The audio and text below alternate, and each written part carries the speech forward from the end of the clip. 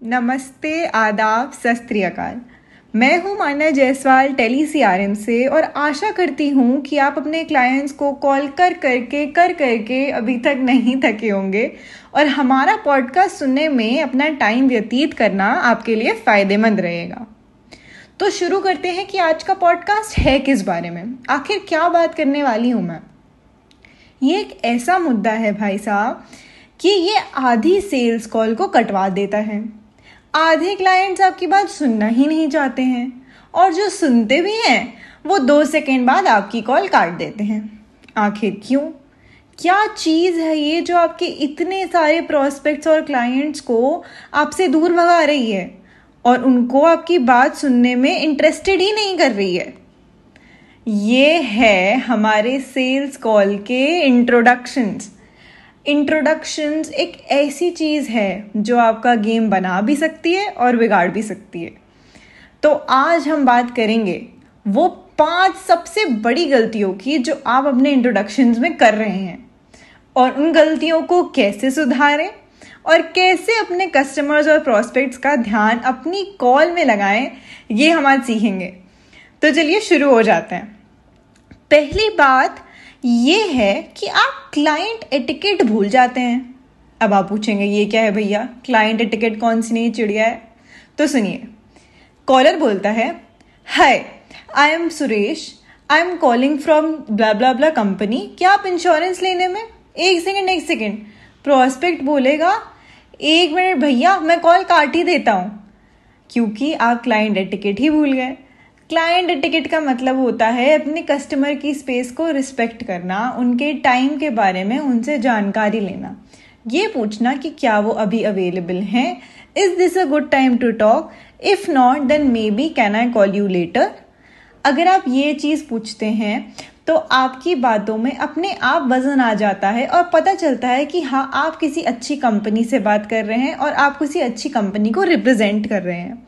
तो हमेशा अपनी क्लाइंट्स की स्पेस को रिस्पेक्ट करना ना भूलें, उनसे उनके समय के बारे में हमेशा पूछें और उसके बाद ही अपने कॉल और प्रोडक्ट बेचने के साथ शुरू हों। नेक्स्ट पॉइंटर, कॉलर बोलता है, हेलो आई एम फ्रॉम, हो गई आपकी कॉल खराब। प्रोस्पेक्ट बोलेगा, क्या भैया बोलना क्या चाहते हो? तो हमारा प्रॉब्लम यहाँ पे ये था कि आपने प्री कॉल प्रिपरेशन ही नहीं करी। प्री कॉल प्रिपरेशन बहुत ज़रूरी होती है ताकि आप जब कॉल कर लें तो आप कॉल पे कंफ्यूज ना हो, आपका कॉन्फिडेंस डाउन ना हो और अपने कॉल पे अपनी पिच को अच्छे से प्रेजेंट कर पाएँ। अगर आप यही भूल जाएंगे कि आपको कॉल पे बोलना क्या है तो कोई दूसरा आपकी बात सुनने में इंटरेस्टेड ही नहीं होगा। इसीलिए हमेशा अपनी कॉल करने से पहले थोड़ी सी तैयारी रखें, अपना स्टार्टिंग का पार्ट रिवाइज करें और उसके बाद कस्टमर की बातों के हिसाब से आगे बढ़ें। चलिए भैया नेक्स्ट बात पे आते हैं। ये तीसरी मिस्टेक क्या है जो आप करते हैं? ये है प्रोफेशनल ग्रीटिंग्स। एक तरफ बोलता है इंसान, hi sir this is Suresh from XYZ company, would you like to buy our product. और एक तरफ इंसान बोलता है, hi sir this is Suresh, good morning, I hope you are having a nice day, is this a good time to talk. बस बदल गया ना गेम। आपने एक गुड मॉर्निंग से क्लाइंट पे कितना अच्छा इम्पैक्ट पड़ा। तो आपको हमेशा ये याद रखना है कि सुबह हो चाहे शाम, शाम हो चाहे रात, आपको हमेशा प्रोफेशनल ग्रीटिंग्स पे काम करना है। अपने क्लाइंट्स को विश करना मत भूलिए, ये एक बहुत ही अच्छा इम्पैक्ट छोड़ता है आपके क्लाइंट्स के ऊपर। नेक्स्ट बात आती है हमारी customer insights. Very important. Customer insights हमारी प्री कॉल प्रेप से रिलेटेड एक पॉइंट है, बट कस्टमर इनसाइट में फ़र्क बस इस बात का है कि आपको अपने कस्टमर्स के बारे में कोई इन्फॉर्मेशन नहीं भूलनी है। जितनी भी इन्फॉर्मेशन आपके पास है अपने कस्टमर्स के बारे में, प्लीज़ उसको अपना कॉल करने से पहले रिवाइज करें ताकि आप उसको कॉल में यूटिलाइज कर पाएँ।